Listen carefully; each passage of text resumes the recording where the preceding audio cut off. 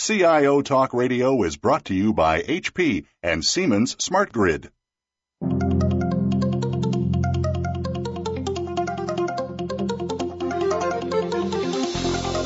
Welcome to CIO Talk Radio with your host, Sanjog Aul. All comments, views, and opinions expressed on this show are strictly those of the host, guests, and callers.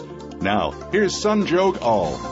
Hello and welcome to CIO Talk Radio. To learn more about the show, please visit www.ciotalkradio.com.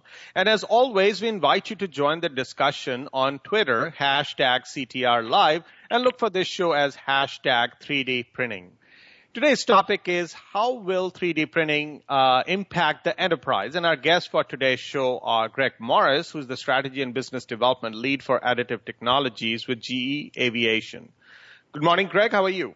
Good morning. I'm great. Thank you. Great. And we also have Gonzalo Martinez, who's the Director of Strategic Research in the Office of the CTO at Autodesk. How are you, Gonzalo? Very good. Nice to be here.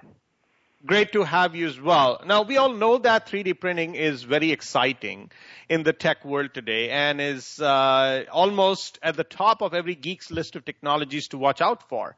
But using 3D printing right now is something of the Wild West. People are still trying to figure it out, defining what it should be used for. So we thought it would be good for us to get ahead of the curve and ask how 3D printing has the potential to affect the people, the finance side, as well as the operation of an enterprise business.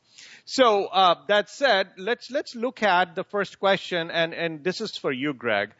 If you look at 3D printing, it is, of course, the hottest thing in the tech world. And what is happening in the enterprise world, which is making it that big of a demand, or at least people are saying we really want to try it out, and it might even fundamentally change the way we do business?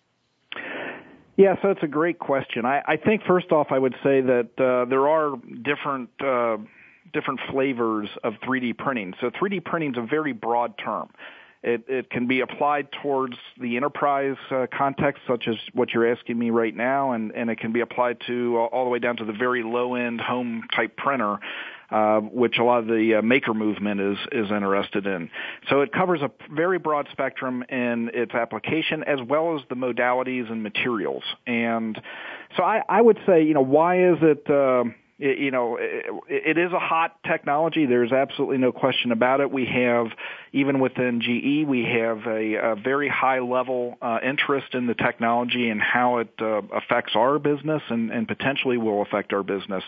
So I think it's as interesting as it is right now, and it's interesting that many companies are jumping into the additive game and should be looking at it, because I think it has the potential to disrupt their markets, and in some cases, it has the potential to disrupt some of their products.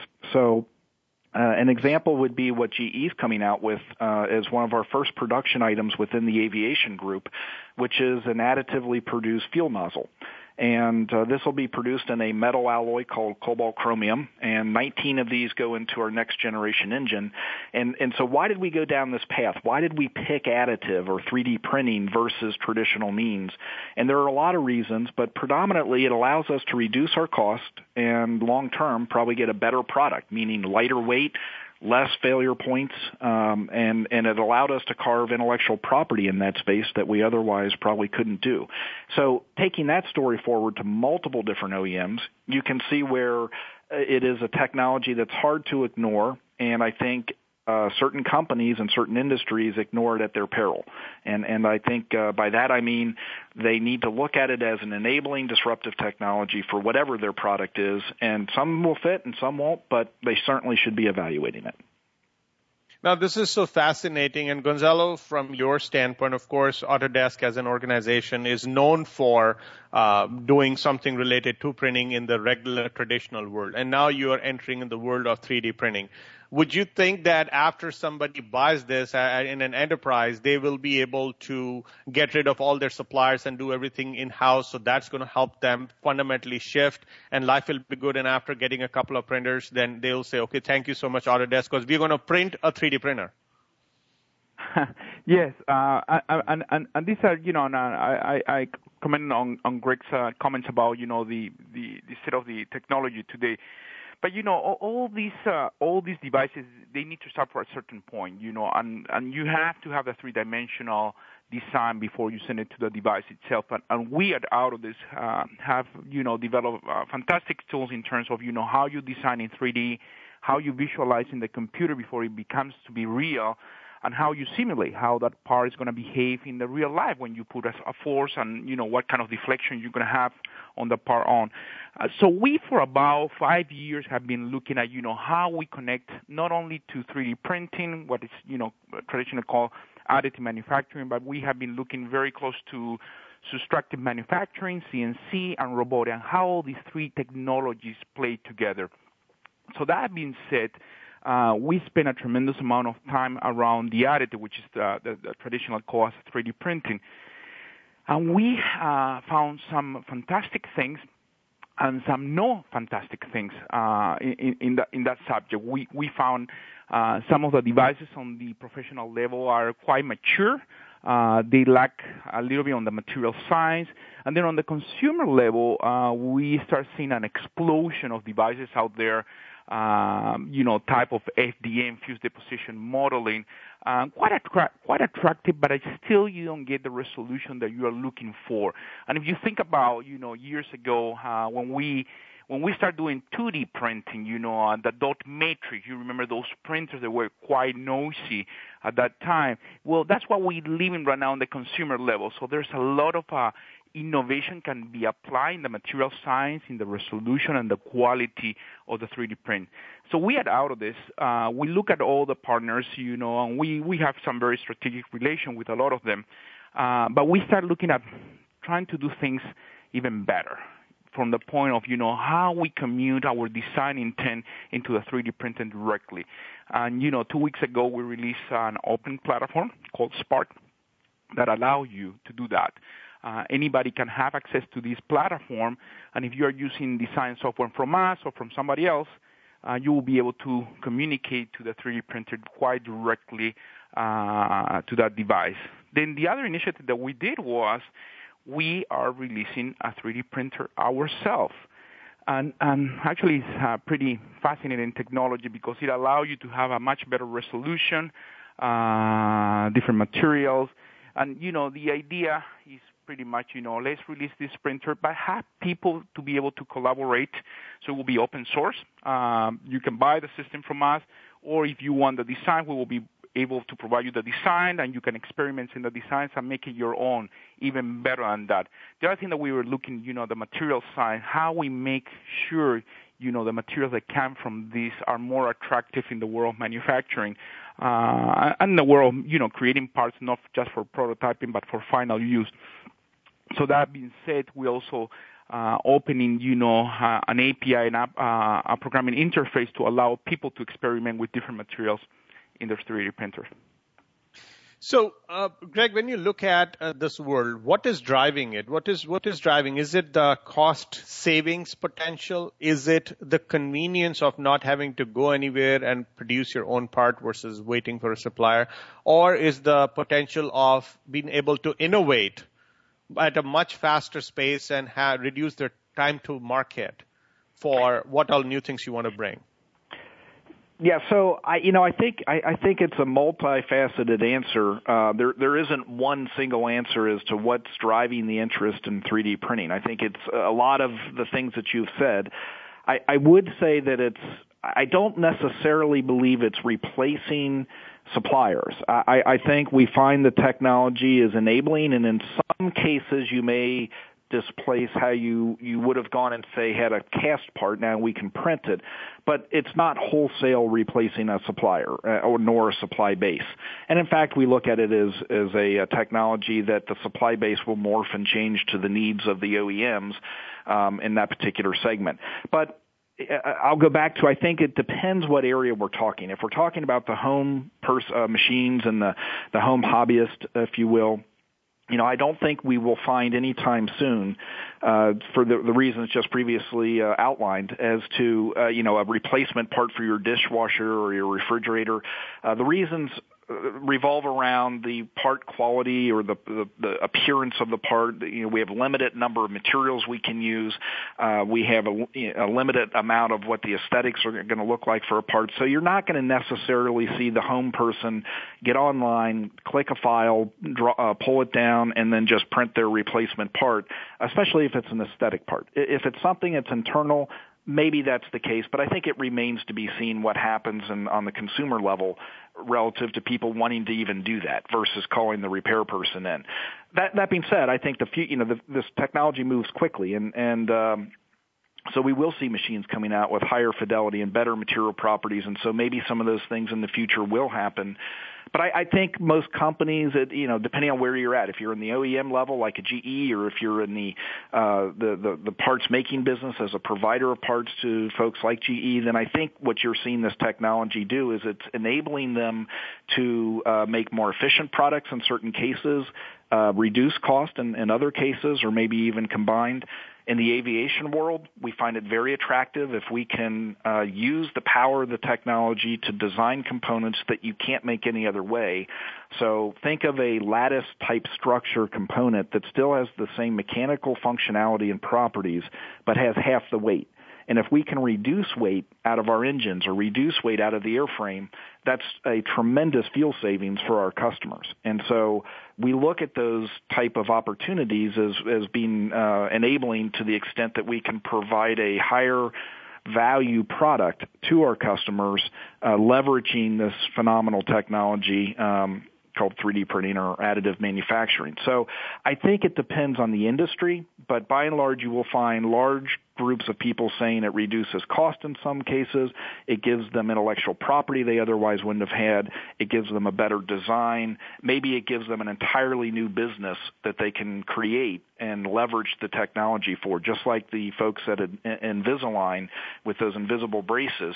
That was an entire product that they created around additive manufacturing, and they've been very successful, just like the dental industry has been very successful with making copings and bridges and other dental implants, leveraging and using the technology. It didn't totally replace the current players, but it's supplementing and enhancing and making it better. So, Gonzalo, with respect to us bringing clarity to this whole process of 3D printing, if I were to print a toaster, would I just print the toaster's shell, or would I print every piece of that toaster by dynamically putting in and layering parts in it so that one full unit which I can put on my countertop on my kitchen island and start toasting bread slices? Fascinating question. The ability to 3D print, it allows you to do things that we were not experienced before. And to comment a little bit before I answer the question on Greg's points, the metal fabrication is quite unique when you use a 3D printer. And, the ability to reduce weights on components are quite key. I mean, if you think about, the amount of since the Industrial Revolution, how much weight we have moved by burning all different type of fuel. So when you have a technology that allows you to do things that are lighter and as strong as before, the amount of saving that you can do. But now, referring directly to the question that you asked, yes, you can print moving mechanisms, and I have done that. You pretty much design something that have gears and pulleys and all this system, and instead of printing individually each of the components, and then later you will assemble these components in one shot, I can have the 3D printer print all together. And when it comes out of the print envelope, you have the pulleys and the gears acting and activating here and there.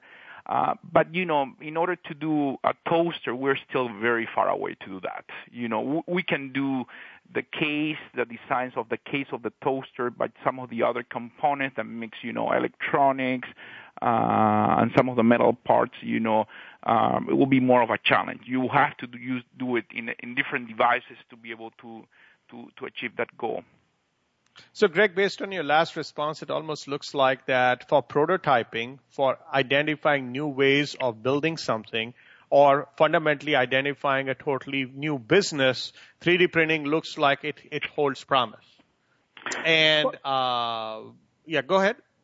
Yeah, I was going to say, I think certainly from a prototyping standpoint, this has been something that's been leveraged for the last 20 plus years. And so even though I think many people believe that because they've only heard of this in the last couple of years, due to the widespread press that it has received, the technology has actually been in existence since the late 80s.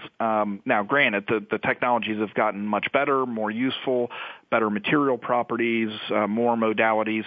So that has certainly happened over the course of time. But prototyping is a natural fit due to the time and cost savings. One doesn't have to tool up for producing a part. You can print the part directly, generally speaking. So certainly from that perspective, it is very useful. Let's take a quick break, listeners. We'll be right back. And by the way, we received a question over Twitter that we would like to see addressed. And Gonzalo, perhaps we'll start with you. The question is, 3D printing works great on a small scale, but how cost effective can it be on a large industrial scale? Please stay tuned, listeners. We'll be right back.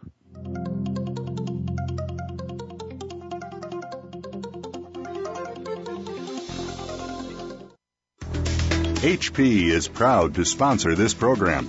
Find out how the HP as a service solution for SAP HANA can help you gain instant, impactful business results without capital investment by logging on to HP.com. Transform information into intelligence and a competitive advantage with a full spectrum of SAP HANA products and services from HP, a global SAP hosting partner. The U.S. and Canada represent just 5% of the global population, but collectively we consume about 35% of the world's resources. Supply is not keeping up with demand, so change is not an option, it's imperative. Siemens brings knowledge to power through modernization, responsible energy consumption, and greening the grid projects. Siemens Smart Grid has the answers. Just Google Lead the Charge portal.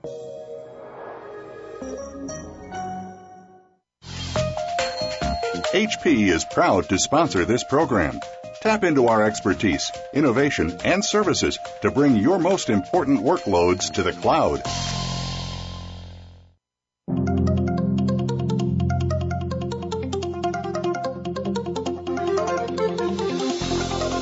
You are listening to CIO Talk Radio with Sanjog Aul. To learn more about the show, please visit www.ciotalkradio.com. If you have a question or comment, call toll-free at 1-866-472-5790. That number again is 1-866-472-5790. Now, back to the show. Here's Sanjog Aul.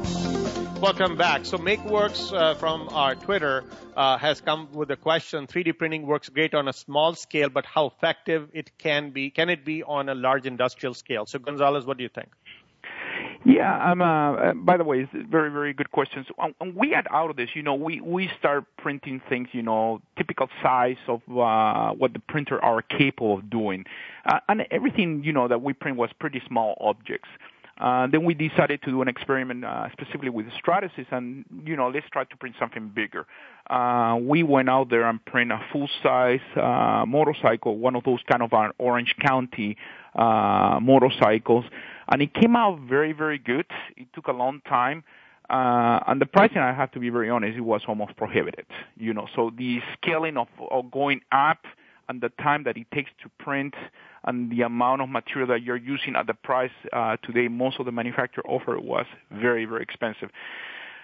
We went out there too, and I said, well, let's do a second test and something even bigger to see how we scale. And we did a full-size print of a jet engine. It was a turboprop counter-rotor system, but it was done in plastic. Nothing to compete with a grip on G or anything like that, but it was just a proof of concept, how large can be done. And it was very impressive, but it was very, very expensive.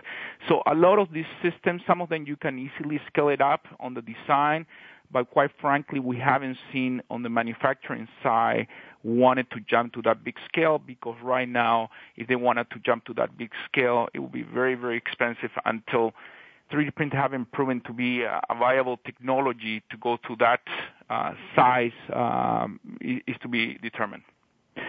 Yeah, Sandro, if I could kind of jump in Please. on that same question. So, I would agree with everything Gonzalo just said. So I think I would add to that by suggesting that there are pockets of applications where the technology will be very appropriate to use in a higher volume production environment. So again, if I could use the dental market as an example of that, a single build using the metal powder bed laser-based machines can produce roughly around 400 to 450 individualized copings in one build, and that usually is within a 24-hour period. So that's very cost-effective, and in fact, it's more cost-effective than the traditional way of making those same copings. So a lot of companies that are in that particular field are looking and saying, we make tens of thousands of these, maybe even hundreds of thousands of these copings a year. So if we can produce those more cost-effectively with the same outcome, then we will do that using additive. The same thing for implants. We find certain companies, especially in Europe, that are producing acetabular cups, so hip replacement components. And I think we're seeing industries like that starting to pop up in a lot of different areas. In aviation, for GE, we will be producing eventually, as we ramp up the number of pieces we require for the number of engines per year, we'll get to around 40,000 of these fuel nozzles per year. And even though that's not millions, it's not automotive-style quantities, it's still a very large volume. So I think it entirely depends on your industry, on your application, on the material. It depends on a lot of factors. But certainly, it is not a technology, 3D printing or additive manufacturing is not a technology as it exists today that is broadly sweeping away traditional manufacturing technologies. That is not the case. But it has its applications, and where it fits, it typically will fit very well and be very convincing to use. And in those instances, it has the potential to do relatively high volumes depending on the size of the part and a lot of other factors. But these are one in thousands of cases of where you find the applications today. As the technology gets better, faster, cheaper, more accurate, better surface finish, we'll start to see those applications increase exponentially. So the circle of applications will grow quite large as all those factors come into play. That's if I might add a comment to Greg, that's a good overview. Too, I mean, what we find out out of this, these 3D printing devices, what is really unique about these devices is, doesn't matter, if you're going to be printing at the same time very different designs, and and after maybe 10 hours that you did 3D print, you're going to have a very different design. That allows you to really customize things, shapes, and form. For instance, I designed something on a Friday night here in the office, and it was something I'm going to use in this a moped. It was kind of a ventilation system.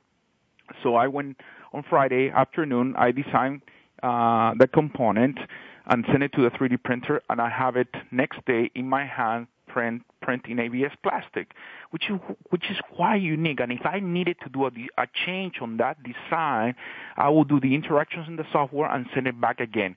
So, in a period of a weekend, I have 3 alterations of that design. And if you go to traditional tooling to do something of that magnitude in plastic and so on, it will be very, very expensive, and it will take some time, because traditional manufacturing is always towards, at high production level. I make one design, I make all the molds to inject that plastics, and then I'm going to be producing thousands or millions of those parts. 3D printing doesn't do that. 3D printing is very good doing very unique designs, but it takes time between design and design when you output it to the 3D printer. So for us, letting the people unleash their imagination and have access to design tools that, whatever they design there, they can output it to the 3D printer and have an immediate result or a very fast result, a day after is quite remarkable. Now, if that same design he wants to produce 1 million parts, you have to use different type of technologies to do that. So, Greg, would you agree that we have created this whole ecosystem of business partners because each one of them made a solemn vow that they will be the best that they are doing whatever they are doing at any given time. And now if we are trying to take pieces of what a supplier was building earlier and we try to bring that in, that means we'll have to create more capability in-house, more knowledge base and experience in order to make that savings. Do you think this is a zero-sum game then? Yeah, I don't think it's a zero-sum game. I do agree with you that it's, there is a whole new paradigm shift relative to learning how to design products and design components using additive. This is it's one of the topics that I think we are discovering as an OEM, and I think as an industry, that this is a very big need, is to think differently when you think about how you're designing for the additive technologies. So I think even though OEMs and various companies will pull the technology internal to their organizations, I again will speak from a GE perspective. Initially, we will certainly have capability internally to produce production components and a lot of our prototyping components, but we also very much need a robust supply chain that also has the same capabilities on the outside.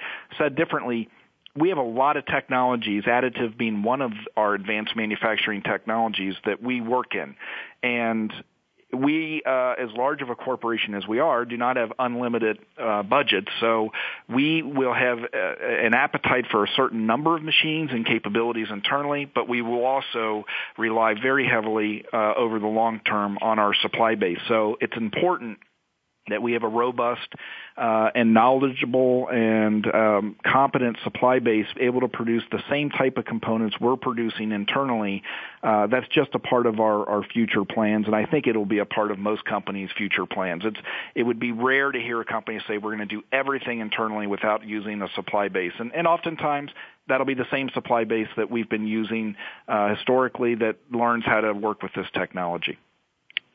Now, since all of us are in this ecosystem are trying to, in whichever capacity we can, dabble into this 3D printing technology. So, Gonzalo, if you were to stand outside and getting paid $2,000 per hour as a consultant, what would you suggest they do to get started and do it in the right way so that it is no longer just a sandbox, but it actually has the potential for you to identify very much in the initial stages whether you should continue with this 3D printing? Just because it exists, you should not just get started, right?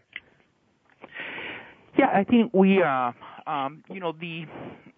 the whole awareness that is happening in the 3D printing space is creating interest from many different groups, organizations, and companies itself. So you have the traditional companies have been doing 3D printing 20 plus years, but then when we start seeing on the material side, companies are very interested how to fuel what comes out of the 3D printer.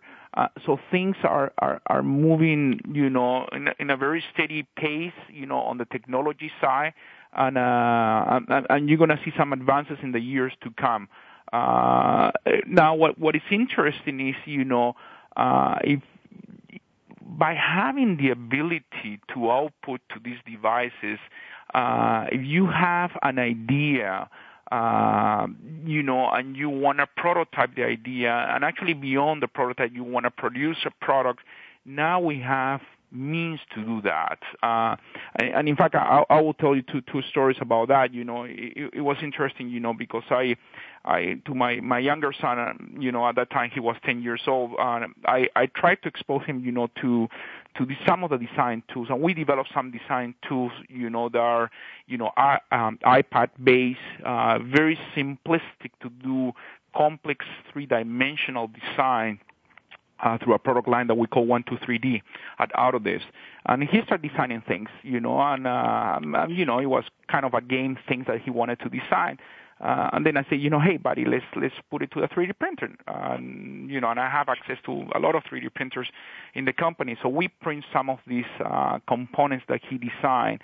Then he took it to the school, and he started showing to his friends in the school, and then I got a call from the teacher saying, you need to explain out where your son buying these toys. And he's not buying this toy. He's designing these toys, and he is bringing to the school. Now, I don't know if he wants to sell that to his friends there in the school, but it was so fascinating, how, a young mind coming with some ideas and having the ability to output those ideas quite fast. It was interesting. So as a result, I had to go back to the school and explain to the school the whole technology and the paradigm, how from design to manufacture now can be almost in a matter of hours for certain things. So, the message, again, is, the thing that we experience as a kids are so different, and it's going to be so different in the years to come, and also in terms of, being able to manufacture things. And we are providing the tool. I mean, one of the models that we have at Autodesk is to unleash the imagination. Whatever you imagine, design and create, and fabricate that element. So now, in terms of business, I've seen quite a few people out there that have access to design tools and have been using design tools for a while, but in order to materialize those into a prototype or into a product have been a very expensive proposition for them. Not anymore. So some of them, they are going out there to Service Bureau, and they have, the output are quite unique, and they're building business. So if you have ideas, today you have very accessible software to materialize those ideas in the software, and you can have a very clear understanding what is going to happen before you go to manufacturing. So my recommendations, go for it. Go full blown, because business are going to be changing. Customization of things we'll see everywhere. We just have to make sure, the material science coming out of the 3D printers, the speed, the resolution gets better. But we did that. We did that with 2D printing, from the dot matrix to, full color, photorealistic stuff. I think the years to come will be similar for additive and 3D printing. Great. If I can just add real quickly to Gonzalo's comment about the schools, I think what's very interesting is, and we're seeing a lot of schools put these machines in, these 3D printing machines in. It'll be very interesting to see our future generation of engineers and scientists, and I think it really is generating interest in the STEM education. So that could be a very interesting output, and I applaud the schools that are putting those machines in, so the young kids, even in grade school or very early on, first, second grade, are getting exposed to this great technology. Let's take a quick break, listeners. We'll be right back. And Greg, perhaps we look at the appetite of the businesses and enterprise to allow creation of a sandbox, because traditionally in this tightly competitive world where margins are razor thin, the R&D departments have been shrinking. So is this a new light of hope that we are seeing because you have a new toy or tool or a phenomena that is happening because of 3D printing? And that being said, what are the reality checks that have been performed, and what's the hindsight 2020 based on all that has happened leveraging 3D printing? So let's explore that. Please stay tuned, listeners. We'll be right back.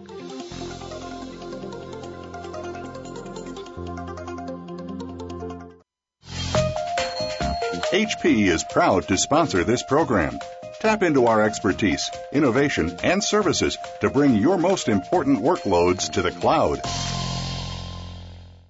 The U.S. and Canada represent just 5% of the global population, but collectively we consume about 35% of the world's resources. Supply is not keeping up with demand, so change is not an option, it's imperative. Siemens brings knowledge to power through modernization, responsible energy consumption, and greening the grid projects. Siemens Smart Grid has the answers. Just Google Lead the Charge portal.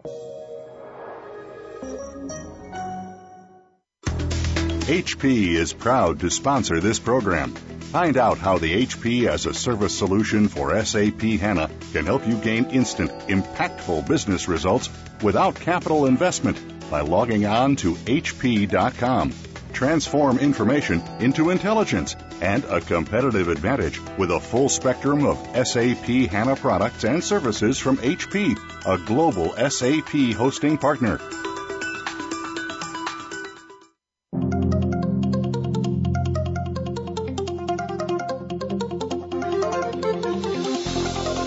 You are listening to CIO Talk Radio with Sanjog Aul. To learn more about the show, please visit www.ciotalkradio.com. If you have a question or comment, call toll-free at 1-866-472-5790. That number again is 1-866-472-5790. Now, back to the show. Here's Sanjog Aul.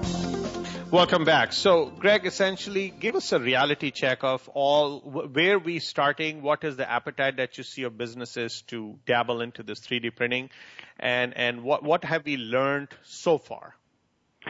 Yeah, I think the appetite is quite large. I think what has happened, we've seen a few things happen actually over the last few years. But generally speaking, as more people have become aware of the capability of the technologies, whether they're in polymers or metals or any other type of material, what we've seen are companies begin to realize that this could be game-changing for them, and in a variety of ways. It could enhance their parts. It could make their products better. So we've seen the R&D departments actually become very excited about leveraging and using these technologies to help their products or to help them stay competitive within their industries. And I think that's been around for a number of years. It certainly has accelerated in the past couple of years as there's been a huge amount of discussion around additive, and we've seen articles in many of the major trade magazines, et cetera. So what we're finding is I think even companies that are not as familiar with it are realizing this is a technology they can't ignore, and that they're actually trying to play a little bit of catch up, with the fear being that if they are not leveraging and using it in some way beyond just the obvious prototyping and maybe shortening of their design cycles, which in of itself is pretty powerful, but if they're not using it in a fashion where they could look very hard at their products and say, should we be leveraging it to make a better component, better product, better part, that they could be at a substantial competitive disadvantage. So I think it's very compelling and very cost-effective way of making prototypes and just conceptual models that most companies that make anything. So if you're making a product, you probably have some form of 3D printing going on in your organization, whether an actual printer or you use an outside service provider. And that's been a result of, again, a lot of the press and a lot of the knowledge about this is out there. And it's also been a nice combination of how far 3D CAD has come.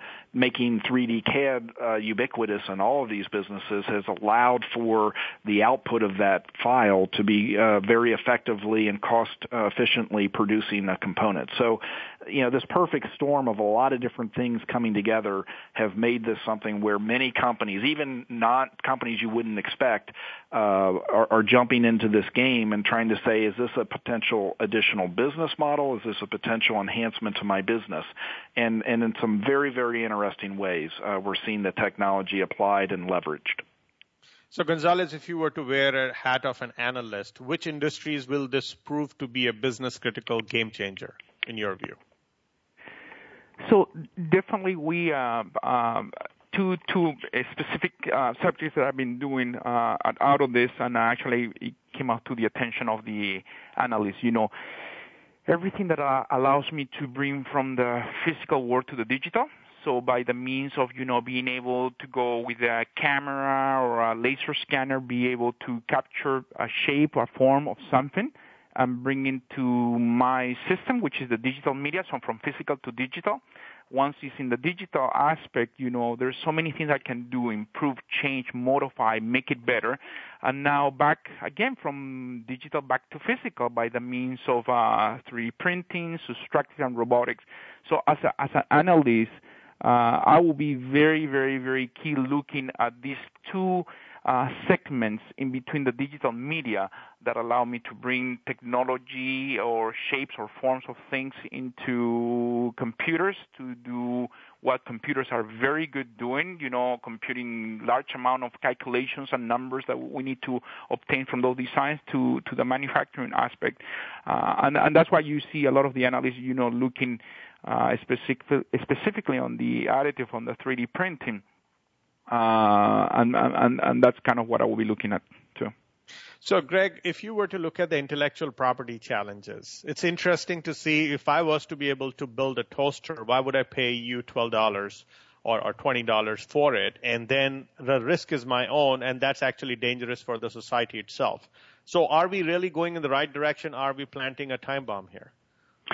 Yeah, it's a great question, and I think a good observation. And so it goes, whether it's a toaster or it's a toy or, whatever the product is, I don't think we've really, there's kind of two issues here. One's the intellectual property side of it. The other one's the liability side of it.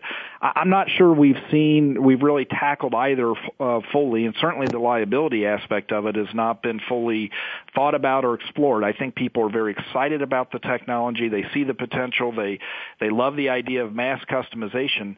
But we've yet to see, a fallout from that. And I think it's a very real risk, not only for somebody who is going to, in their garage, create a product and sell it. Let's go back to the toy example for Gonzalo's son. Brings in a toy. Let's say he did sell a toy at school. Let's say, something bad happened with the child that bought the toy. You can see where this goes from a legal standpoint. That could be a little bit of dicey ground that we're treading here. The other aspect of IP and liability is going to be parts that are fake parts, basically. So you can see parts that are going to be for very critical applications. It's going to be and is very easy to reverse engineer a component, whether you scan it in or you use some other reverse engineering capability. With the powerful CAD systems that exist today, it's not. It is very much within the realm of possibility to see parts that are produced that are not original OEM parts. On the surface, that might sound good. So if you had an automotive component that was going to cost you a lot of money and you could buy it for a lot less, you might be tempted to do that. But the risk is that if you buy a metal component additively produced that's a lot less expensive, you may not know exactly how that was produced, or the let's say it a different way. The technology requires a level of sophistication and expertise that not everybody has. So even though it looks like a solid metal part, there could be problems with that part. And I think the consumers don't fully appreciate and understand that could be the case. So it's an interesting question. I just, eventually that will pop up its ugly head at some point. I haven't heard of anything yet that has happened, but I'm sure that in the coming years we will find something out there that was additively produced, had a bad consequence, and so we'll see tighter regulation on that front. Actually, to comment to Greg's, so we develop an application that I can grab my iPhone right now. I go around an object and I take this series of pictures. From those series of pictures, I can generate a three-dimensional model of that completely automatically. Once I have the three-dimensional model, I can send it to a 3D printer. And we are puzzled about that because who owns what? I captured that from my camera, and I create a three-dimensional model. I might customize, modify something, and I make a product based on something else. And the same thing, when I go to a museum or I go, I take a picture. Who owns that picture? Who is the person who make the art, or I own the picture itself? So the IP issue is going to be very, very, very interesting. Certainly, we are providing the tools, to capture all this stuff and unleash the imagination, as I explained before. But I think legally we'll have to make some move in terms, to allow people to experiment, allow people to come up with new concepts. Because if we're gonna severely limit it, what you can capture and things like that, it will be hard to move forward. Let's take a quick break, listeners, and when we come back, Gonzalo, I'd like to ask in terms of the disruptions in the people and the process side. So is the traditional operation has the chance of getting disrupted or totally fundamentally changed because 3D printing is arriving. And also, if we are going to do these things in-house or perhaps somewhere, there would be a direct impact on people losing their jobs. While that is an approach which is, of course, there are always problems when you come up with technology innovation, somebody loses jobs or something happens. But what are those potential challenges? Because people are concerned. Please stay tuned, listeners. We'll be right back.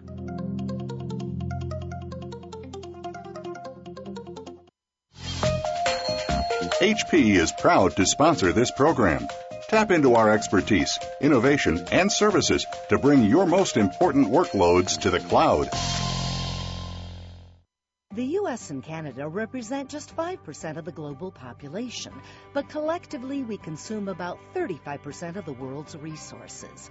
Supply is not keeping up with demand, so change is not an option, it's imperative. Siemens brings knowledge to power through modernization, responsible energy consumption, and greening the grid projects. Siemens Smart Grid has the answers. Just Google Lead the Charge portal. HP is proud to sponsor this program. Find out how the HP as a service solution for SAP HANA can help you gain instant, impactful business results without capital investment by logging on to hp.com.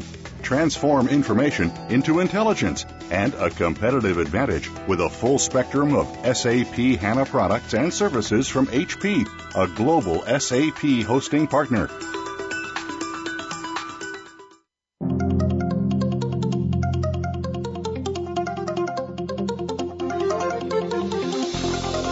You are listening to CIO Talk Radio with Sanjog Aul. To learn more about the show, please visit www.ciotalkradio.com. If you have a question or comment, call toll-free at 1-866-472-5790. That number again is 1-866-472-5790. Now, back to the show. Here's Sanjog Aul. Welcome back. So, Gonzalo, what type of disruptions that we can expect in the processes that may exist in a given organization if 3D printing and when 3D printing is getting deployed? And secondly, what is the impact on the workforce? Okay, that's a good question. Once again, it can be very disruptive. Disruptive in the way as an engineer. I'm traditionally my education is in engineering. Yeah, you think and design things different. We have this device right now at Autodesk. You can 3D print multiple materials. So pretty much you have your design of a shape of a form, but you can also control what material goes where. So that allows you to do things, like this part will articulate in this way, but it will not move in this other direction. And that's because besides the shape itself, you are telling the system to put what kind of materials in different places. For instance, I was experimenting the other day. I was printing something that started in crystal clear acrylic and transition to very flexible black rubber. So is disruptive? Yes, because it allows you the minds of the engineers to rethink the way they have been doing traditional engineering for many, many years. In one printout, you can have a mix of these materials to do many things that you used to do in many, many components. So how will that affect the workflow force of the future? Is once again, it's new technology, retrained, leverage some of this stuff. What is interesting is that, what we find out, what people do in traditional manufacturing and engineering, when you expose them to these new possibilities, is a pretty welcome option in terms of, I didn't know that can be done. I really would like to see the benefits of that because now you're going to make my job much easier. But, of course, I need to re-educate myself how to use some of those technologies. So, in short, Greg, would you think that this means retooling the current workforce, fundamentally refining the processes, and perhaps it is going to be action replay of what we saw when the manufacturing got outsourced? Yeah, so I think there are going to be needs to retool certain aspects of the workforce, but to be clear, I think our traditional manufacturing processes, which would be milling and turning and casting and forgings and fabrications and injection molding and stampings, that's not going away. That will be in existence in our lifetime. And I think it'll be a number of years, if ever, that you see some of those technologies, in the foreseeable future at least. I mean, ever's a long time, but in the foreseeable future, I think those type of technologies will exist. There will be slight shifts in how some of the industry leverages and uses the technology. And sure, certain workforce elements will need to be trained on how to operate this 3D printing capability. Clearly, engineers and designers should be very familiar with 3D printing, I think for a variety of reasons, but predominantly because that's another tool, and a very powerful one, but another tool in the toolbox. But, I get asked a lot from machine shop companies and service providers and casting houses. Multiple times I've been asked, am I about to be obsoleted? Is my business about to be shut down because 3D printing is taking over? And the short answer is, again, absolutely not. Unfortunately, if you read some of the press stories, if you listen too much to the hype, you would maybe come away with that impression. But we actually look at it very differently. We look at the technologies as being complementary. So we have rooms full of additive machines. In our facility that I'm sitting in today, which is an R&D and prototype facility, we have 25 additive machines in polymers and metals. We also have, however, taking up the vast majority of space, a full machine shop and capability on the back end. They're complementary. They're not competitive. They're actually very complementary technologies. And if you leverage and use the technologies appropriately where they fit best and where they provide the best value, then you would find that if you're in the additive metals arena, you typically will have an extensive machining capability as well. So no doubt that the future machine shops of the world will have additive, but I don't think anybody needs to panic that their business is going to be obsoleted. I just think it'll be a natural progression, and the more progressive companies will involve themselves probably sooner and will reap the benefits of understanding the additive combined with the traditional technologies going forward. And it's interesting what you said, Greg, because, we are experimenting and we see also a new trend coming, which is pretty much in the same machine you do additive and you do subtractive too. So it's a combination of this technology, and I couldn't agree more. It's not going to completely displace the way manufacturing had been done for so long. It's complementary technology. The key is, how the three aspects that I talked before, how we make additive, subtractive, and robotic work closer, and to do things that they were very complex to do. And we have a tremendous initiative right now inside Autodesk looking at all these three spaces. So, Greg, many of our audience members include chief information officers. Would you think there is any remote connection between any organization deploying 3D printing as part of their manufacturing process and any information exchange that is required to change in order for it to really work in the best way possible? Yeah, I think there's a linkage there, and I think it's absolutely essential that the IT component of any entity is very well connected with what's happening on the factory floor. Brilliant factories and automated factories, and 3D printing is one of those sort of automation elements. It ties in to the IT landscape of any company very, very closely on many levels, from an efficiency standpoint, from a risk or threat level. By that I mean piracy or some of the evil things that could happen with data. All of this is very important to be on a coordinated strategy with the IT aspects of the company. Frankly, all aspects of the company. This isn't just a production technology. This is a strategic management technology. It is an IT technology, and it's a production technology. It crosses the broad spectrum of almost every function within the companies that employ and leverage and use the 3D printing or additive. Gonzalo, very quickly, what do you think businesses should do in terms of thinking and preparing based on whatever disruption 3D printing is introducing here? So I think the business have to clearly, look at, what's available today. And this is a trend on the additive that is moving forward, and it's moving forward pretty fast. In fact, we see one of the big players in the 2D printing, which is HP, jumping into the 3D printing space. So my advice to everybody in the business, look at the possibilities that today's offer, but think about that this is a technology that's going to accelerate quite a lot in the material science. On the design tool, we will be providing you the right tools to allow you to prototype things in the computer before you send it to the 3D printing, independently of what method you're going to use for fabrication. So, if you are in the manufacturing and you are not looking at 3D printing, you should be looking at 3D printing, but not as a technology that is going to replace everything that you have, but a complementary technology that will help you to do things that was very, very difficult to do before. So, Greg, one final question for you. What is your advice for the businesses and technology leaders who are trying to experiment with 3D printing in order for them to get the best value out of it, where it stands today? Yeah, so I would mirror everything Gonzalo just said. I would also add basically that it is important, if you're in manufacturing, that you're aware of the technologies. That doesn't mean you have to have the 3D printers internally.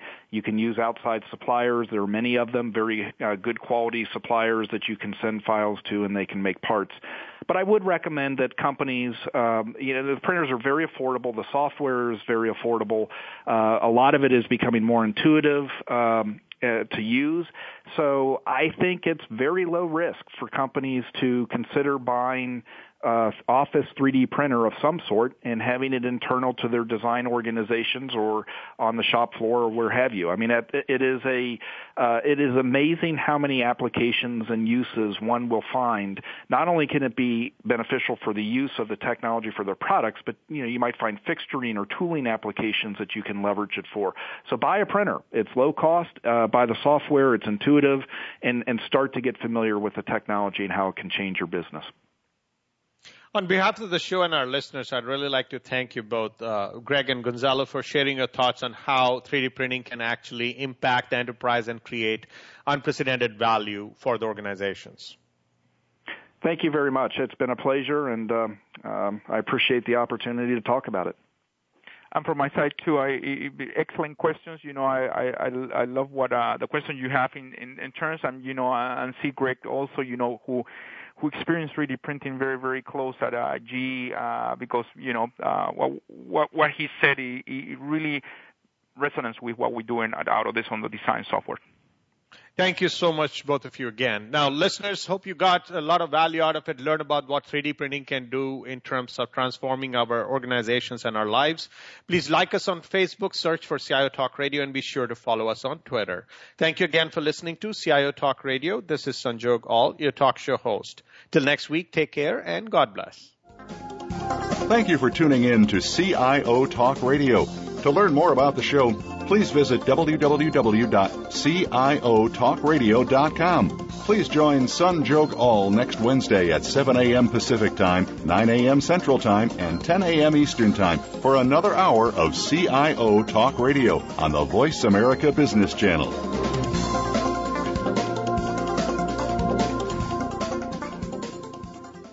CIO Talk Radio is brought to you by HP and Siemens Smart Grid.